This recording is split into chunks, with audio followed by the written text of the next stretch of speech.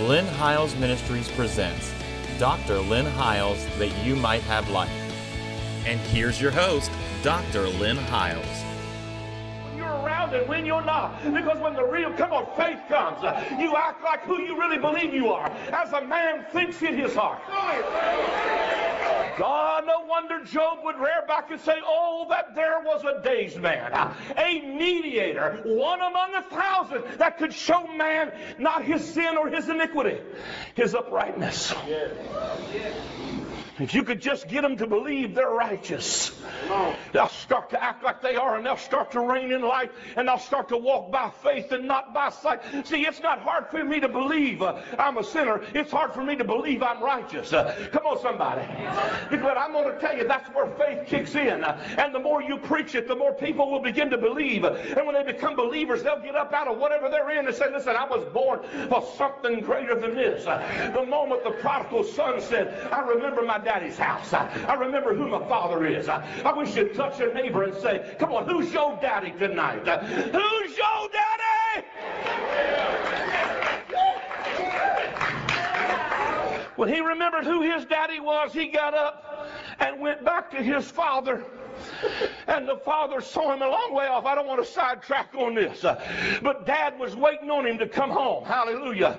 Hallelujah. I got a classic message. It's one of our most bought messages out there called Papa Runs Like a Girl. Because in Hebrew culture, men did not run. But when the father saw him a long way off, he pulled his robe off and took off running. He didn't tell him, you need to get the hog slop off of you. You need to get your life cleaned up. He said, son, welcome home. Here's a robe. Here's a ring. You're a son. You weren't born. That son comes back. He said, Father, make me a servant. And the father said, son, listen, that's old covenant thinking. You're not a servant. You're a son. Oh, I ain't going to get... Hallelujah. And the older son, here's the tragedy of the story, is the younger son comes back and the father receives him. But the older son is really, to me, the tragedy of the story. He hears the sound of celebration. And he says to one of the servants, what meaneth the sound of this celebration? See, he'd been in the house of his father his whole life and did not understand what the sound of celebration sounded like.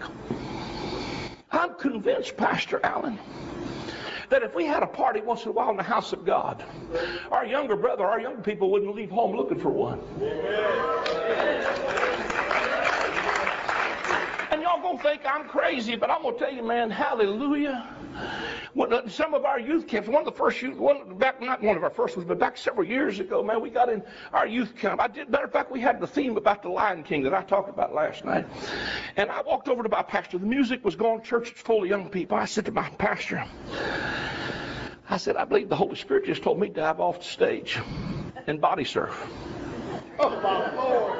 And she looked at me like, yeah, right, okay, yeah. Mm-hmm. She thought I was kidding.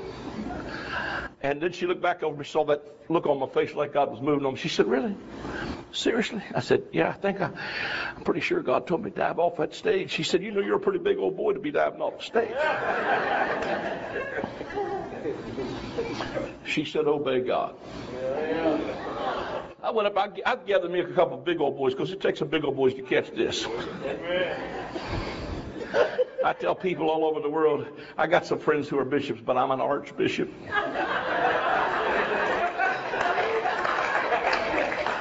That ain't a belt, it's a fence around a chicken graveyard. Come on. I can work a buffet. Hallelujah. I'm like the Apostle Paul, been buffeted on every side. I know it's a play on words. She said, you better gather you up some big old boys to do it. I did. I got me a couple of big old boys, and I took off running. I dove into that crowd, and it's all they could do to catch me. But by the time they got me to the back of the church, they just about tore my clothes off. I turned around. Bishop Huskins was standing behind me. At that time, he was wearing his bishop's collar.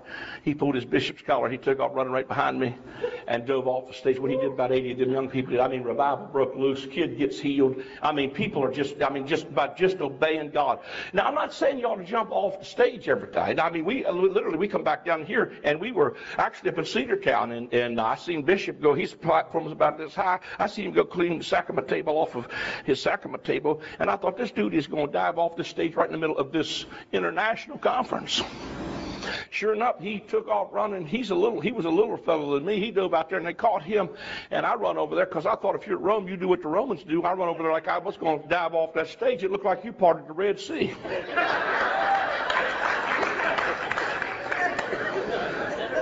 I believe you was there that night, wasn't you, Roger? I think ultimately you run off that stage that night, did I forget? Anyway, right behind me, after I did, I turned around, hallelujah, Bishop Knox was right behind me, and he's usually well-dressed. I've never seen the man with his shirt tail off. He took off running. By the time they got done with him, he couldn't find his glasses. His shirt tail was full. He looked like he'd been on he looked like he'd been to a party. But you say, what are you saying, brother? I'm saying, I believe that the sound of celebration, listen, we are not mourning a dead Savior. We are celebrating a resurrected Christ. And church ought not to be a place where we come in where it look like we've been baptized in dill pickle juice. We don't need to look like death sucking on a lifesaver. We ought to be the most happy, the most rejoicing, the most successful people. I believe with everything that's in me, listen, I'm having such a good journey that I believe God high-fives me about every night and says, I'm having a hoot living in your body, man. God experiences his creation through us. But here's what the older brother said. He said he did not understand the sound of celebration. What meaneth the sound? And he turns around and says, what meaneth the sound of the celebration? And then he goes to his father and he says, my father, watch this. I have served you. I served you my whole life.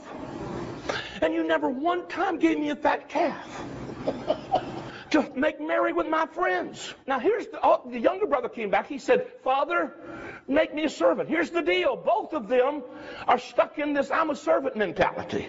That's an old covenant paradigm. That's an orphan mentality. But in the new covenant, Jesus came to introduce something about God. That he's not just this austere old man sitting on a Victorian chair 3 miles south of Mars. He is Abba. He is my Father. He's my God and he's your God. He's my Father and he's your Father. And Jesus came to introduce, come on, that we sang about tonight. He's a good, good Father. And it's amazing to me that the bigger I preach God and the more loving I preach him, the madder Christians get. But I'm telling you, he's better than you can imagine. He's a good, good Father. He's good all the time. I really believe that.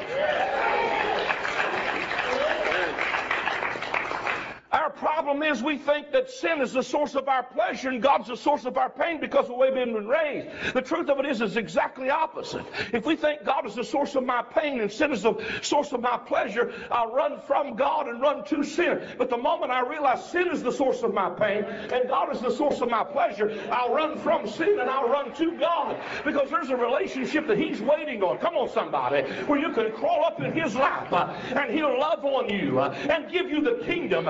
It is his good pleasure to give you the kingdom. And if you seek first the kingdom of God and his, not yours, his righteousness, then all these things are added to you. The reason we're not getting all these things is because we're trying to get it to the access of our own old covenant righteousness.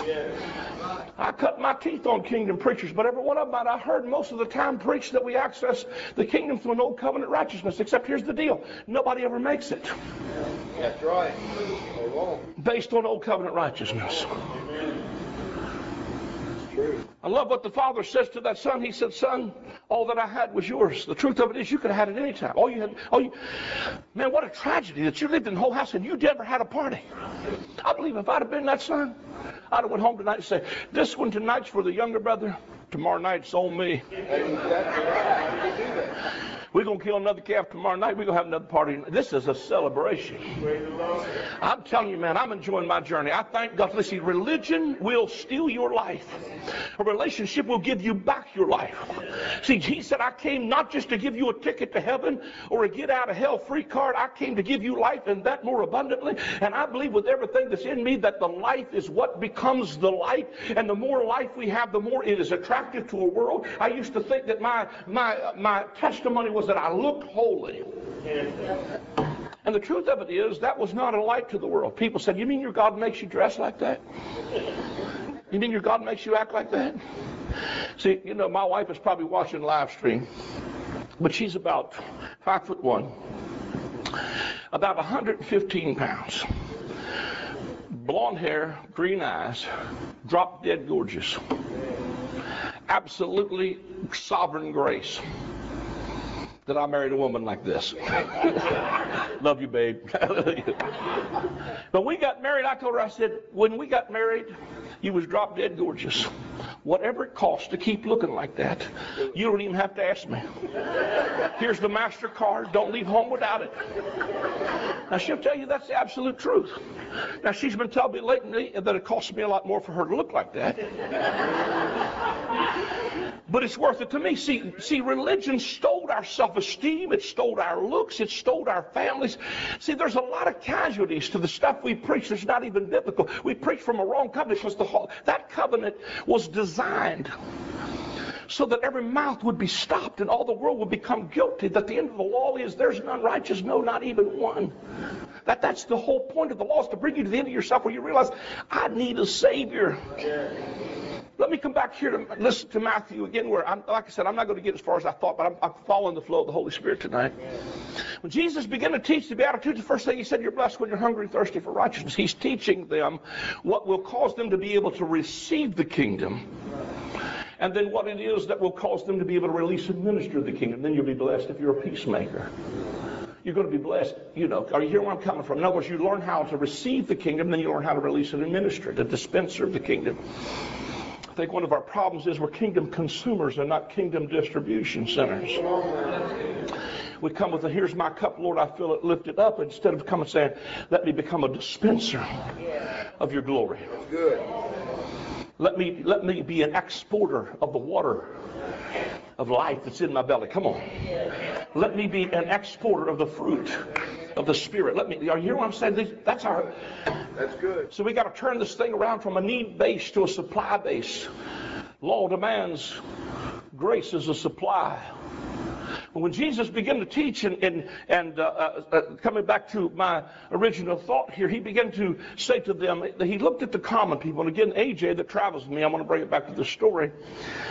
He said to me, he was sitting in the service that night, and I'm preaching this. And he said, and I said, Jesus said to the common people, AJ calls them the pheasants. What he means is the peasants. And Jesus looked at the common people. He said this, except your righteousness exceeds that of the scribes and Pharisees, you will in no wise enter the kingdom. That's right. And so if I was standing there, see, to them, the scribes, Pharisees, and I call them the holy dudes, that's like saying to a Catholic, except your righteousness exceeds that of the Pope, you'll in no wise enter the kingdom. Now, they probably looked and thought, then I'm doomed. I'll never make it. How many of that would come on? That'd be disheartening. It would be disheartening. Except your righteousness exceeds that of the scribes. And the scribes and Pharisees are standing there, the holy dudes, and they're going, yeah, I thank God I'm not like that sinner. And then Jesus turns on the holy dudes, and he starts preaching the law undiluted. Because they had made the law manageable to make themselves look holy and good, broad phylacteries, long prayers for pretense. They knew how to work the system.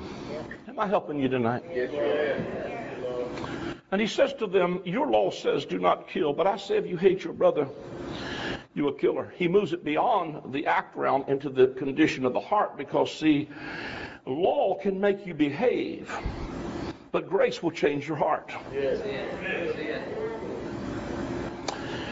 Be not conformed to this world, but be ye transformed. See, here's the difference. The context there again is, listen, I used to think when they said, be not conformed to this world, I thought that, I remember them terrorist preachers said, be not conformed to this world. If you go back to watching a movie at the Picture House, or you go to a dance, or you know, whatever we called sin back in those days, we was being conformed to this world. But the whole idea in the context of Romans 12 is, the message of law is a message that conforms you. Exactly. The message of grace is the message that transforms you. Change is still in order. It's how that occurs that became in question for me. Are you hearing where I'm coming from? Because transformation, see, conform means to superimpose something from the outside in. But to transform is to change from the inside out. Wu says it like this: stop assuming an outward expression that does not come from within you. Come on, somebody. So this thing that God is doing comes from the inside out and not from the outside in. And the moment you start preaching like this, what's really in people's hearts starts to surface. I wish I had a couple hours tonight. And that's what kind of gives the message a bad name. But see, the truth of it is that in the climate of freedom is the only place where really what's in your heart surfaces. But Jesus begins to teach this to these guys. He said, I say to you, if you hate your brother, you're a killer. And all of a sudden, these holy dudes that they thought glowed in the dark are going, oh God, I've become a professional acting like I love my brother. When really I say, God bless you. Hallelujah. How you doing tonight? Love you, brother. God bless you. And then when you walk away, I hope you break your leg, fall, going out the dirt. That dirt bag I was just with. You know what I'm saying? Come on. And then he turns around and gives them another law, just two laws. He said, your law says do not commit adultery, but I say to you, if you look upon a woman to lust after, you've committed adultery already in your heart. Now, Jesus has only given them two laws, and the holy dudes are going, oh, God, I've become a professional at acting like I didn't notice that good-looking woman. Oh, y'all going to get upset with me here in a minute. Yes, sir. This is where people are struggling at, though. I had a young man get in my, I'm really risking it here tonight. I had a young man get in my prayer line in Baltimore, 16 years old, and he said, got in my prayer line, big meeting, and he said to me, Dr. House, pray for me. I said, okay, what's the problem? He hem-hawed a little bit. I said, no, what's the problem? He said, I'm struggling. I said, struggling with what? He said, lust. I said, how old are you? He said, 16. I said, get out of my line. Stay with me, folks. Don't quit me on TV. I'm going to help you in just a minute. I said, when you're 40, you'll be back in my line and want me to put that back in you. Y'all looking at me funny, but some of you on medication right now. Yeah. I'm preaching good. Now, I said to him, I said, son, what you're struggling with is something every young person struggles with. And I said, it's natural affection. If you lusting for Steve, then I'm going to pray for you. But just because you notice Susie looks good does not mean you got a problem. It means you're 16 years old. Now, understand where I'm coming from. Stay with me just a moment here. See, there's some dimension here where, I think you can get over in areas where it becomes a real problem of lust, but there's also an area where you're supposed to have natural affection. And I said to him, I said, young man, listen to me. I said, one day you are going to meet Mrs. Right. And when you meet Mrs. Right, you're going to be glad I didn't cast that out of you, because you're going to need every bit of it you got. Y'all don't want to help me preach, but I'm going to preach anyway, because this is where people need to live. Hallelujah. And I said, man, listen, I said, inside of covenant, God has made everything beautiful in its time. And I said, listen, I believe it's inside of covenant. Listen, I believe no wed, no bed. No covenant, no loving it. That sounds like a bumper sticker right there. Hallelujah. I think that's good wisdom. But we've lost most of our young people when they reach about age 16 till they're about 80, and they think they're going to hell the whole time they're walking through. Listen, stay with me a minute. Jesus was preaching the law. Because the purpose of the law, Romans 1, 2, and 3, is to conclude all under sin so he can have mercy on all, so that you realize I can't do this on my own. I need a Savior no matter what you're struggling with, until you come to the end of yourself and realize I can't help myself. See, we'll teach this in drug rehabs. We'll teach this in recoveries, but we won't teach it to Christians who have other problems. Listen, if you could help yourself, you would have helped yourself. And if you could help yourself, it would be self-righteousness. But I came to a place a long time ago. I said, without him, I can do nothing. But with Christ, I can do all things through Christ who strengthens me. He's the overcomer who lives inside of me. It's not by my might or by my power. It's by his Spirit. Come on, says the Lord of hosts. Hallelujah. And then Jesus turns up the heat on preaching the law, and he turns around and says to him, right behind the lust scripture, if you're right, let me just say this. He says, if you're looking for a woman to lust after, he's not just talking to men. He's talking to men and women. He's dealing with everybody here. But he dealt with the two biggies because he knew if I get this, then I'm going to start drawing them in. You hear what I'm saying? Yeah. Then he turns around and said, if I offend you, poke that dude out. Now, I was in Peculiar, Missouri, and I said to my mob buddy, I said, I want you to help me tonight. He said, you want me to help you tonight? He's all thrilled because he's going to finally get to help me minister. I said, yeah, this is right up your specialty. He said, what you need? I said, you got an ink pen? He said, yeah. I said, I want you to stand right here because I'm going to sing Just As I Am without one plea. And if your eye is offending you, my friend here is going to poke that bad boy out. Because Jesus preached this, Matthew 5. Now what we do with this, we try to spiritualize it. He's not spiritualizing. He's giving them old covenant concepts. Yeah. Exactly. What he was doing. But he's showing them that even if you poke the eye out, that's not going to change the heart. You sat there blind, come on, thinking about it. You don't want to help me preach. So he gets an ink pen, and I'm thinking, just as I am. Without one plea, ain't nobody getting in the line. And I said, I need somebody to go back to the dining hall and get me a butcher knife, because Jesus said, if your hand offends you, cut that dude off. So I got a guy over here with a meat hatchet, and we're going to cut hands off and poke eyes out over here. And ain't nobody getting in my line. If I had a prosperity line or a prophecy line, they'd have lined up, but ain't nobody getting into eye poking or hand cutting or foot chopping line. That's good. And I'm just singing just as I am without one plea. And ain't nobody coming. See, because we sing that and don't mean it. We sing just as I am, but they lying when they sing that. They said, we're going to sing the first and last stanza of Just As I Am without one plea, but they lying, because number one, they're going to sing it 37 times. They're not going to do it without one plea. And if you don't come, they're going to come get you. Would you come? Would you come? And they'll drag you, come on. And then when you get there, they'll take you just like they are. Come on. But they really don't want you just like you are. I know I'm preaching good here. And the reality of it is that I said, I need one more volunteer. And it was amazing to me, Pastor, that the women was the ones that was armed to the teeth.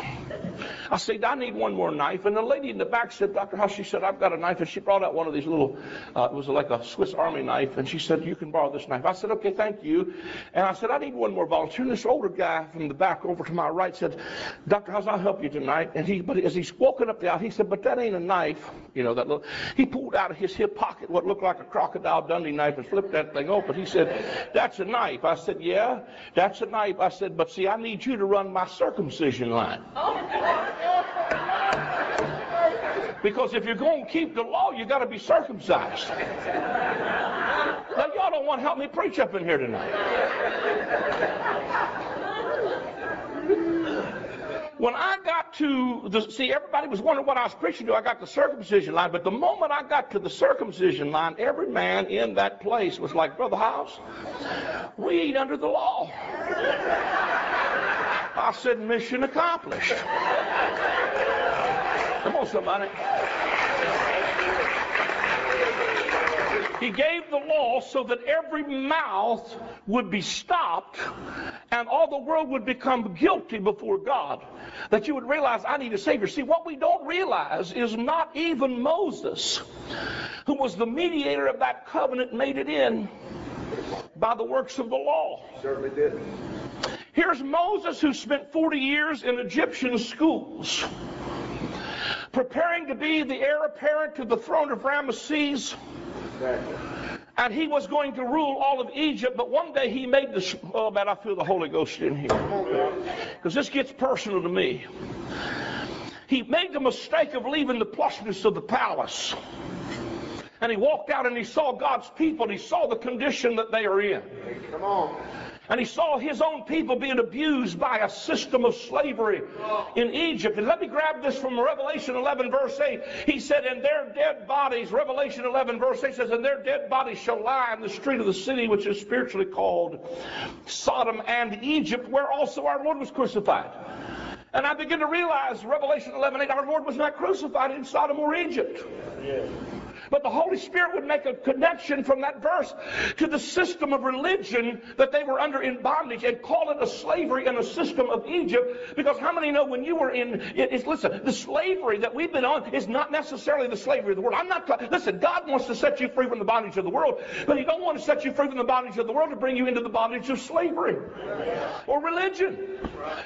Listen, people walk down a church out and trade one set of stress and problems for another one.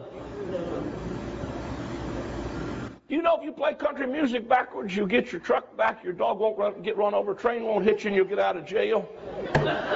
It's the same way with gospel. If you play it backwards, you get your life back, your looks back, your wife back, your kids will come back, your peace will come back, your joy will come back. You get some things back. See, I believe it's about time we get some restoration of joy.